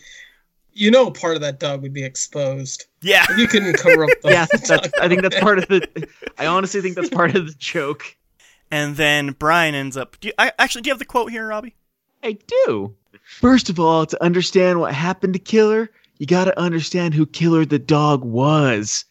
Now, Killer was born to a three-legged bitch of a mother, and he's always ashamed of this man. And then right after that, he was adopted by this man, Tito Lebowski. He was a small-time gun runner and a Rottweiler fight promoter, so he put Killer into training. They see Killer's good. He's damn good. But then he had the fight of his life. They pit him against his brother, Nibbles. And Killer said, "No, man, that's my brother's. I can't fight Nibbles." But then they made him fight anyways. And Killer, he killed Nibbles. Killer said, "That's it." He called off all of his fights and he started doing crack. He freaked out, and then in a rage, he collapsed. And his heart could no longer beat. And that is how Killer died. Wow. And then Thorogood just looks at him and says, never thought I'd say this to anybody, but you two smoke entirely too much reefer. Because which I think we skipped over it. Scarface said that he thinks he said Samson did it.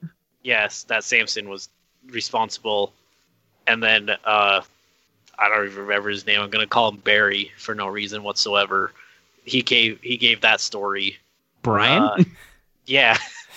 Dang, I got the letter right. Wow.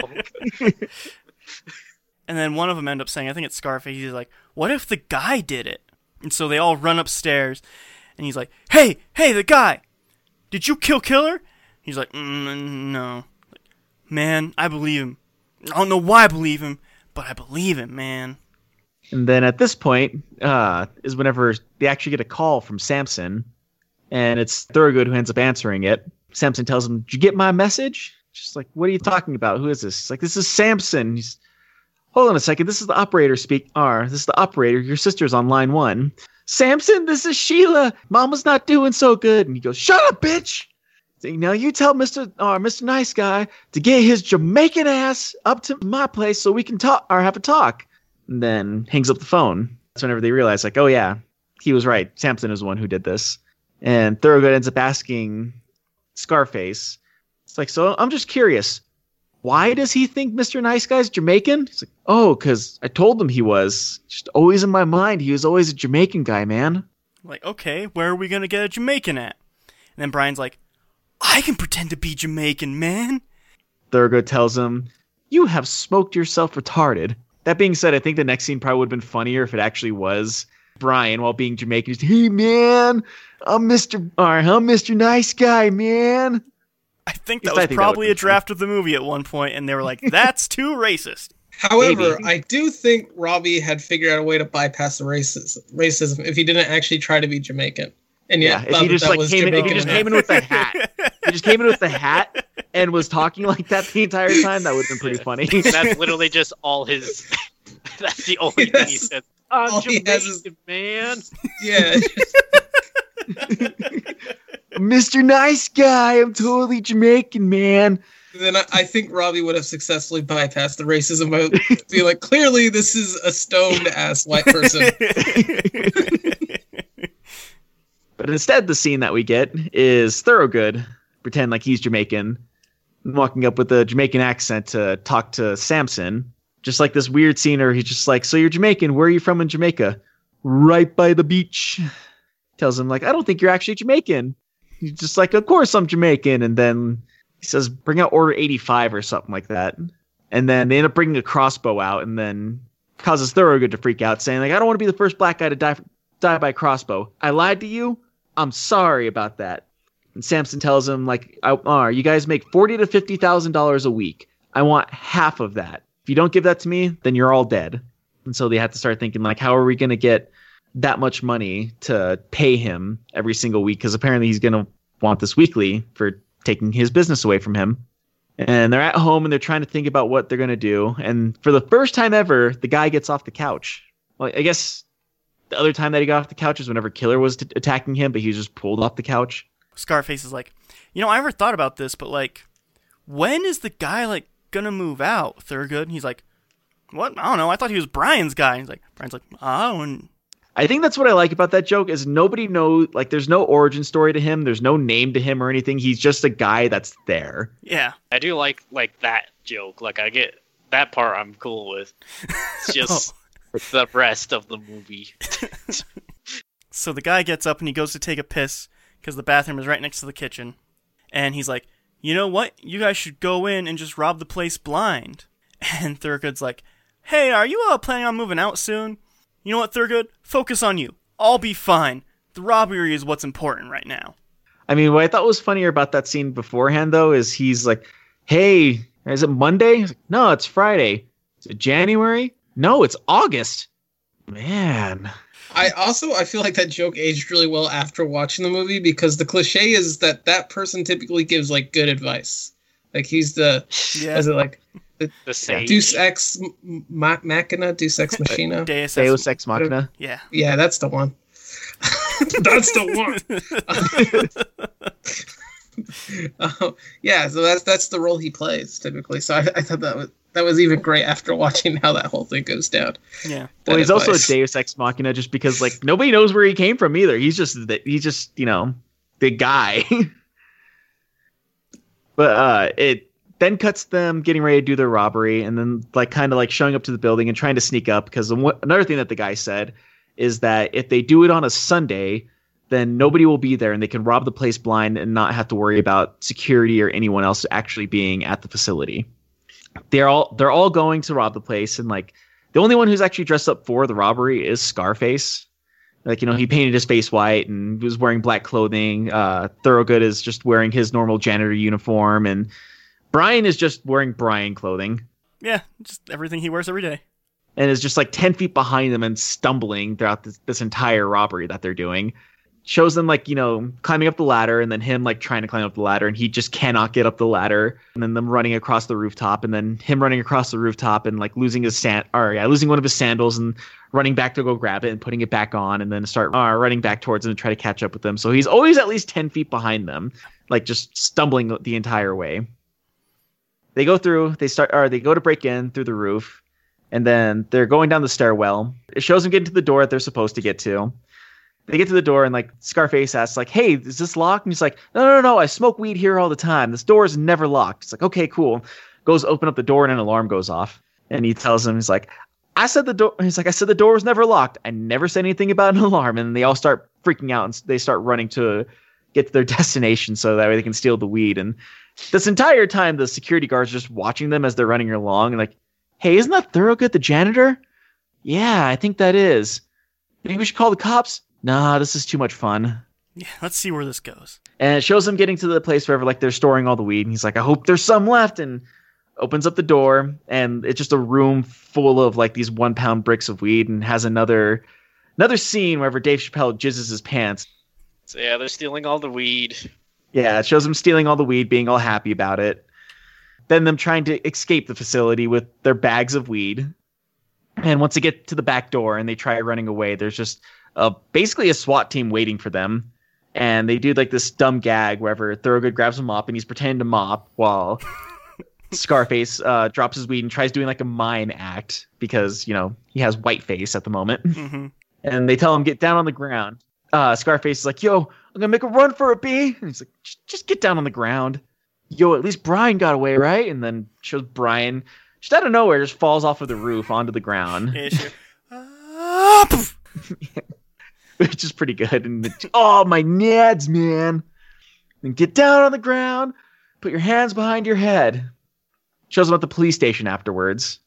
And they're just more or less just trying to cut a deal with the cops at this point, saying like, listen, can you tell us anything about this Mr. Nice Guy? He's like, listen, Mr. Nice Guy's unreachable. You're never going to find out who he is.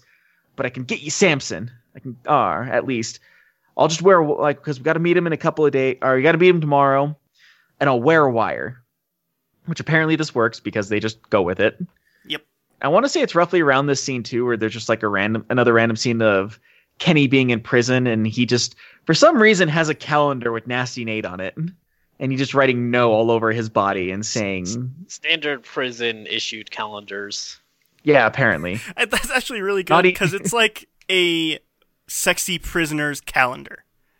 It's really, really stupid. Yeah. Yeah, just like, no, devil, man, devil, 666, naughty, jungle of love. And, he's like just crossing out his crotch the entire time. Oh, this is another one I think just goes on too long for me. It does, but it's really stupid. Yeah, that's why I like it. As you can tell, I think me and Dry appreciate dumb humor more than you guys do. I don't know. You haven't seen some of the stupid stuff I watch. That's fair. Chances are I would like that too, though. And then they're in the plumbing van because that's just a consistent thing. And yeah, the undercover cop van. Actually, wasn't even a thing in Up in Smoke. In Up in Smoke, they were in a they were in a no, they were both in laundry vans. Now I think about it. Yeah, but in this movie it was a plumbing van, right? I wasn't even paying attention. I didn't pay attention to the van at all. I thought it was a plumbing van, which, is kind of it's the irony that the police are also using the plumbing as their code. If that's it, that's actually quite funny. Who knows? That might have been a joke that went over our head. Because you guys aren't into sophisticated humor like me. But they're in the van and they're like Dave Chappelle, Thurgood is, he has the wire and they're about to go in, but they tell the cops, yo, we can't go in sober because they're gonna suspect something, and the cops just give them some weed, and they're just smoking in the van, and Brian says something dumb. I don't remember what it was, but everyone's like, "Shut up, Brian." He starts to almost try to explain how he got away with getting the cops to get them high. He's like, "Hey man, how do you come up with that? Just smoke the weed." So they smoked. The cops gave him $30,000, $20,000 to pay off the debt, and $10,000 to try to get Samson to sell them some of the illegal drugs. But they have to say specifically what drug is being sold, and they have to get Samson to specifically say what drug is being sold. And then they give him the code word for when they need to get out of there, which is abracadabra. And it's dumb, but whatever. So they go in to see Samson, and they give him the money, and they're like, "Hey, Samson, can you sell us some cocaine?" And Samson's like, "Yeah, I got candy." And they're like, "Yeah, but do you got cocaine?" And he's like, "Are you guys fucking idiots? What?" So Candy is dandy. Candy is dandy. Samson has style. Like listening to Samson. Yeah, he's great. So here's a fun fact. The actor who played him was apparently very done with this movie, and enough so that he didn't want to be part of it anymore. So all the scenes that they shot with him, apparently there was originally supposed to be more scenes with him, but he wanted to get all of his scenes shot in one day. And so everything that is shot with him was shot in just one continuous scene that he did, because that was the only day he was going to work with them, and then he was just done with the project. That's great. That's like if E was involved in this movie. I would take my hamburgers that they're paying me with and go home. Fun fact about E, he will do a Hollywood movie if you pay him in hamburgers. It'd be a lot of hamburgers, though. Yeah, it has to be the equivalent of how much money he'd actually expect. Yeah. So if you want to give me it's 8 million hamburgers. Sure. Apparently, I'm going for like 6. You're Or worth a 1 lot of million. money. Holy shit. Yeah. You're a very expensive actor. E. You don't get professionalism like me anywhere else. You gotta. But he's also an asshole because what he does is he has them unload all the hamburgers in one spot and just films it on his phone being like, look at all the waste in Hollywood. And then puts that online. I actually just have them dump it into the ocean after. Look what they're doing to the birds. I eat like 3 and then the rest goes in the ocean. Why don't we use E for this movie? He's so cheap. 30,000 hamburgers? Yes, but he sets us back 15 years in PR, God damn it. Do not put him on this movie. But back to the movie. So they keep it's this back and forth where they're keep like being like, "Hey, you got heroin?" Yeah, I got the finest. Finest China. Yeah. It's like, yo, it looks like says- heroin to me. So, they specified they had to have the guy say the drug, but he never actually really does. They just say, yeah, this is cocaine, right? And Samson's like, okay, yes. So And apparently that's now good enough, but whatever. It ends up being good enough because he says, like, so this is how much cocaine and heroin we can buy for $10,000. And he says yes. And apparently that's enough for them to say, like, okay, like, we got him. And then they dump the money out in front of him. Abracadabra. I actually really like then- the scene where they're trying to get him to say the drug thing. I think it's really stupid. Yeah. But He even straight up tells him, like, you guys have to be the dumbest drug dealers I've ever met in my entire life. when they say abracadabra, it cuts to the van. What? The cops are high. Oh my gosh. It's crazy. And they're... Oh yeah, I forgot. So earlier in the movie, earlier in the scene in the van, Thurgood gives them a letter to give to Mary Jane if he doesn't make it out alive. And then when it's this scene, like, they're all laughing about dumb stuff, and then they're reading the letter. Then it cuts back to inside, and they just keep saying abracadabra because nothing's happening. Yeah. And Samson's like, why are you guys saying abracadabra? They're like, no, it's slang, man. Abracadabra. Man, are you guys cops? Slim, take off your shirt. He's like, man, I hardly even know you. They have Samson's girls take off his shirt, and then, oh, it's the cops. So they're like, yep, go kill him. And then it plays the Batman theme? Yeah. It sounded like? Yeah. For a corny action fight scene. I guess. It's just weird. Yeah. Once again, it's a pop culture reference to, like, a Batman fight scene from, like, the Batman from the 60s. Like, I get it, and it's still just, like, a weird choice. I think it's meant to be. It's probably Also, just Scarface's fighting is the best thing.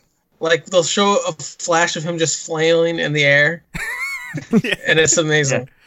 The thing that I really like about this scene is when Thurgood uses a piranha as, like, a throwing dart.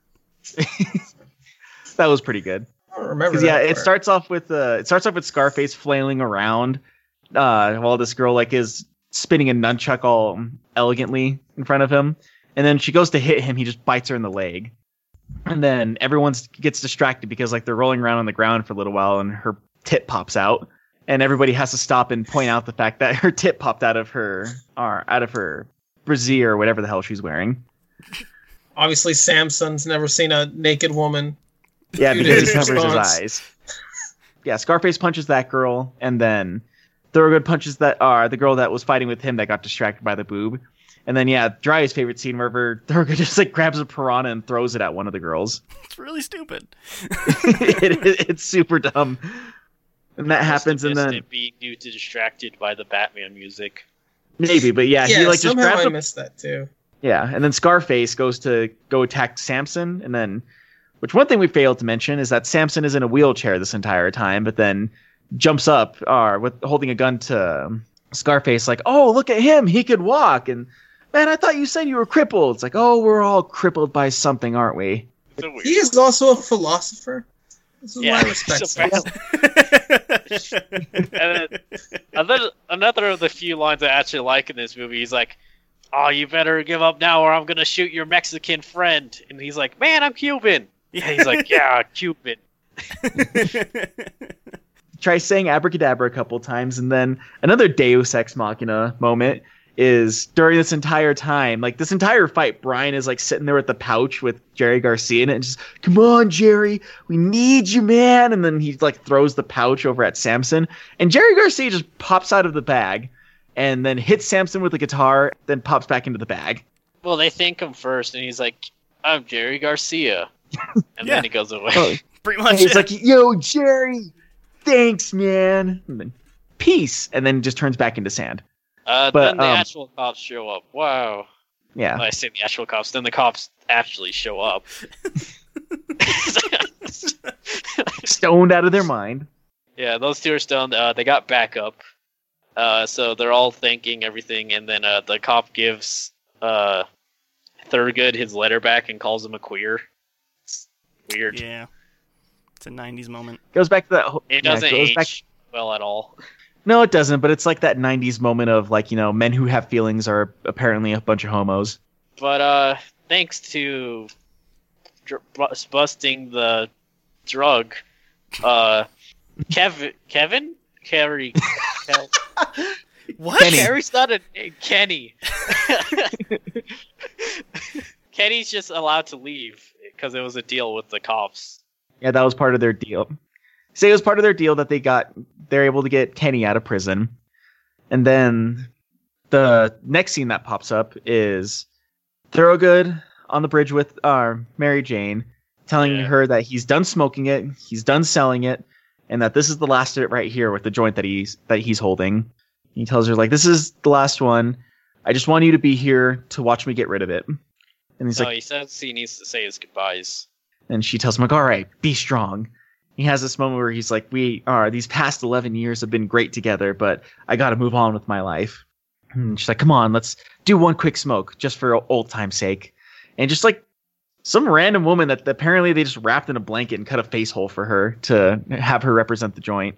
Come on, she's watching. I can't do it right here. All right, just real quick, and like puts it in his mouth and just, no, it wouldn't be right. Damn you! And then throws it off of the bridge. It's really bad. Like, he I thought it was funny is like, anything. he apparently didn't throw anything, but you just like see a joint just like flying towards CGI water while you hear, "You'll be back." Yeah, and then he gives like a closing line that's something like, "I traded Mary Jane for Mary Jane's pussy." Yeah. No, and then it not ends. quite that. So what he says, may as well have though. He says, she's all the Mary Jane that I ever need. And don't get me wrong, I love weed. I love it. But not as much as I love pussy. That's basically the same thing. Moral of the story. Every story has a moral, goddammit. And this one is get laid. It's pretty cool. You know what's better than smoking weed? Getting laid. So yeah, that's baked. Half-baked. I was about to say baked out. That doesn't make any sense. That's going to be the sequel. Half-baked. Half-baked at 350 degrees. Yeah, at this point, like, E literally just typed in our little chat thing, finally! As soon as, like, the movie ended. God. It's an hour and 12 minutes. It felt so long. It's so short, though. It's like one of the shortest movies you're probably going to be watching. Yeah. I mean, to be fair, Reefer Madness was shorter than this movie. I guess. Yeah, I still don't know if that can really qualify as a movie. We're going to have to take a whole day to do Robbie's 3-hour movie, whatever it is. Does that mean it's time for our final ratings and thoughts? Yeah, and let's start with Sugar in the beginning and Sugar at the end. So let's start over with Robbie. What are your final thoughts on the movie? And 1 out of 10, or between 0 to 10. 1 out of 10. That sounds about between right. Negative 10 and 10. I mean, I like this movie, but it's, once again, like me and Dry were saying, it's a dumb movie, but it doesn't try to pretend like it's anything but a dumb movie. And something that I've actually said about movies in the past, I'm pretty sure I've said it on this podcast, is like, this movie's cheese whiz for the brain. You're not going to really take anything off of it afterwards. Like, you're not going to have any profound thoughts. It's just a dumb movie to watch. So it's cheese whiz for the brain. Yeah. It has some dumb jokes, in my opinion, that, especially if you have a bunch of stoner friends, like, they're going to last, because, like, this is stuff that they remember, and, like, it's dumb comedy, but it's dumb comedy that you can just, like, laugh about it with some friends. And, like, I'm pretty sure some people would tell you that this movie's 10 times funnier if you're watching it stoned. But I would say like this movie, I'd at least give it like a 7 out of 10. Like it's an enjoyable movie to watch, and it pretty much set the standard for a while there on stoner movies, at least for the crowd that I hung out with. All right, let's move on over to Rocky. I knew you'd be back. I give it a 6. Got nothing really special to say about the movie. It was entertaining to watch. I mean, it was, I kind of just shut my brain off and looked at the screen, and nothing really popped. And yeah, it's a solid 6 for me. Cheese was for the brain. Exactly. Cheese. I really like what Robbie said. Cheese whiz for the brain. It's a very good way to say it. And let's head on over to E. So, despite the fact I hate this movie, I think I'm gonna go ahead and give it a 4. Because from a movie standpoint, it's not really that bad. It doesn't really do any like bad stuff with movies. It's just not funny in my opinion. And also I just hate the characters. So once again, just a movie that does not click with you. Nope, does not jive with me. Maybe if it had character. Honestly, I think the biggest thing for me holding it back is it is a stoner movie and relies so much on that stuff. Like what are those two names? Scarface and Brian. I can't stand them because all they are is the stoner joke. Yeah, that's pretty much all they are. All they do. And they're both the stoner joke, which makes it worse. Yeah, but I think there's a lot of non-stoner related comedy that's really good in there. I think there's some, but I don't think it really does that much. Like, again, like, this movie makes Up in Smoke seem subtle with its humor. And I just don't think it's that fun to watch. And it's just not my kind of humor. I don't even know if I can say it's not my kind of humor. It's just not my kind of comedy movie. And I just don't like it. And that's just kind of how it is. I think I said this earlier, but like, this is the exact kind of movie that comes to my mind when I tell people I don't like stoner movies. Just dumb people being like, hey man, fucking weed. But I guess if we're putting the cherry on top after I put some shit on this movie, how did you feel of the movie, Jiraiya? Yeah, I think that it is a mostly enjoyable experience. Although, to reiterate Robbie, cheese whiz for the brain. You press play, turn your brain off for less than an hour and a half, and then once you're done with it, you can just, without consequence, move on with the rest of your life, not even to think about anything. It is a time waste of a movie, or just something that's fun to put on in the background, and every time you look over, something dumb is happening. It's just dumb, and it's stupid and silly, and I think that there aren't enough movies like that nowadays, honestly. I would put this in the same realm as, like, Hot Rod. It just has a lot of really dumb, stupid humor. I don't think it's as good as that, but I think the type of humor is exactly the same. I'll be honest, the first time I watched Hot Rod all the way through, I actually laughed until I cried. So yes. You are right, Hot Rod is a better movie than this one is, but 100%. I can see that being in the same realm. Yeah, I think that it shares the same style. I watched that with Jiraiya, and he can attest I liked that movie while watching it. It's very good. I think that it just has the same dry humor on really stupid, silly things that this does. And I think that that's what makes this so memorable, and especially memorable for stoners, because it takes all of those things that a bunch of old stoner movies did, which is like, oh, you have the munchies, and you have this, and you have that, and it propels it to an 11. It makes it so ridiculous, like the munchie order from early on in the movie. In Cheech and Chong, it's like, oh, you get the munchies, so you like buy a bunch of hot dogs because you're hungry now. But then in this, it's like, oh, here's this insane order of these are all the exact munchies he needs right now. Like, it just takes that and it puts it up another notch. Fun! That's what I think that this movie has more than anything else, is that it has a lot of fun with its subject matter and its characters, and it doesn't take anything seriously. The love interest's name is Mary Jane Popman. It's so stupid! I love it! It's just dumb. Yeah. I can't in good faith say that it's an amazing movie, but I can say that it's an enjoyable movie while it's on. I would give it a 6. Which puts it in the 5-ish realm. Yeah, because it's two 6s, a 7, and a 4. I think that E really plummeted the score down. Way to go, E.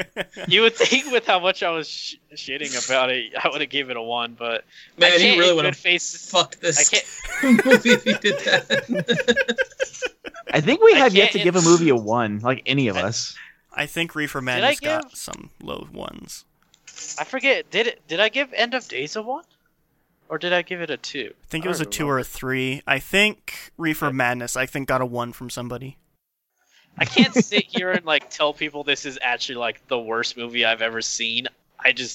This is the least I've enjoyed a movie I've watched, period, I think. Wow, strong words. That is a bit too strong. Ghostbusters and Rampage are definitely below this movie. When you say Ghostbusters, you need to reiterate the remake. Sorry. Ghostbusters 2016. I haven't seen the original Ghostbusters, so... I mean, I've watched some god-awful movies in the past, so I think that's one reason why I give some of the movies we watch as high of a rating as I do. Yeah, it's forgettable.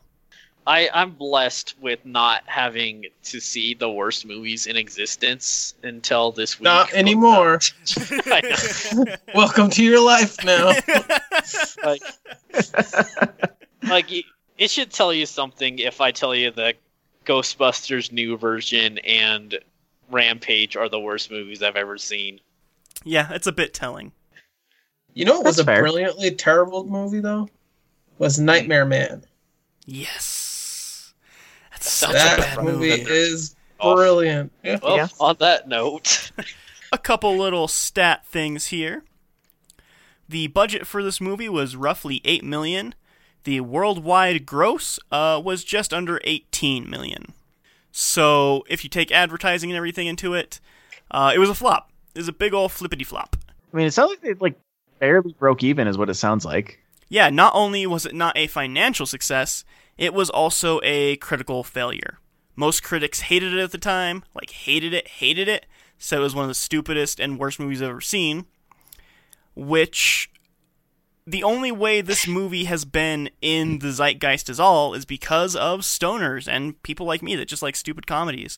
So yeah, that is Half-Baked.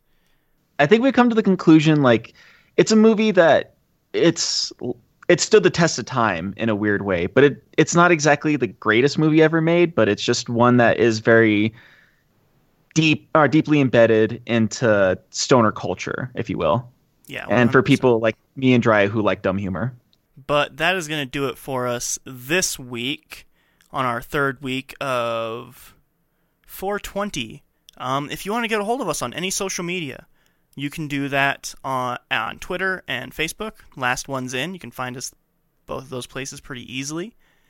If you don't like what you're listening to us on and you want to listen on something else, we're on Google Podcasts, Apple Podcasts, Podbean, Spotify, Stitcher. We're looking to get on a few other places here pretty soon, so keep an eye out for that. If you want to shoot us an email, let us know your opinion on this movie or any other movie that we've talked about before. Or if you just have any questions for us, you can shoot that to us at thelastOnesInPodcast@gmail.com. Once again, that is thelastOnesInPodcast@gmail.com. And I guess we're going to say goodbye here. Just want to let you guys know that E won't be able to say goodbye. He had something he had to take care of, so he had to dip out for the end of this, but he will be back next week. So yeah, talk to you guys next week, where we'll be finishing off our month of 420 with something a little bit more modern. Sounds good to me. Talk to you guys later. Bye. Later. Take it easy. Goes by himself. Off the podcast. Yeah, this is it. You're done. But we're still gonna need you to edit. So if that joke doesn't fly with Dry, I'm in trouble. I mean, if that joke doesn't fly with Dry, he's just gonna cut it out of the podcast. So fair enough. I just thought of a really dark joke. Like if someone made a cake with a hole in it, and then there's just red velvet cake all over. It's like, hey, someone bring out the JF cake. the guy who narrates those kind of like trailers, or the type of guys they have narrate those trailers, or people, I don't know. I've only ever heard guys narrate it, but they might have some with women. I don't know. But they all sound like they put their dick in glory holes, like the kind of people you'd hear in a truck bathroom. Are you ready for me to put my dick in this hole? And no one's in there. One man, one hole. Coming this summer, Glory Hole. I think that means it's time we get to the description. What? You're not gonna ask Rocky what he thinks the movie's What about? the hell? Oh yeah. What an asshole!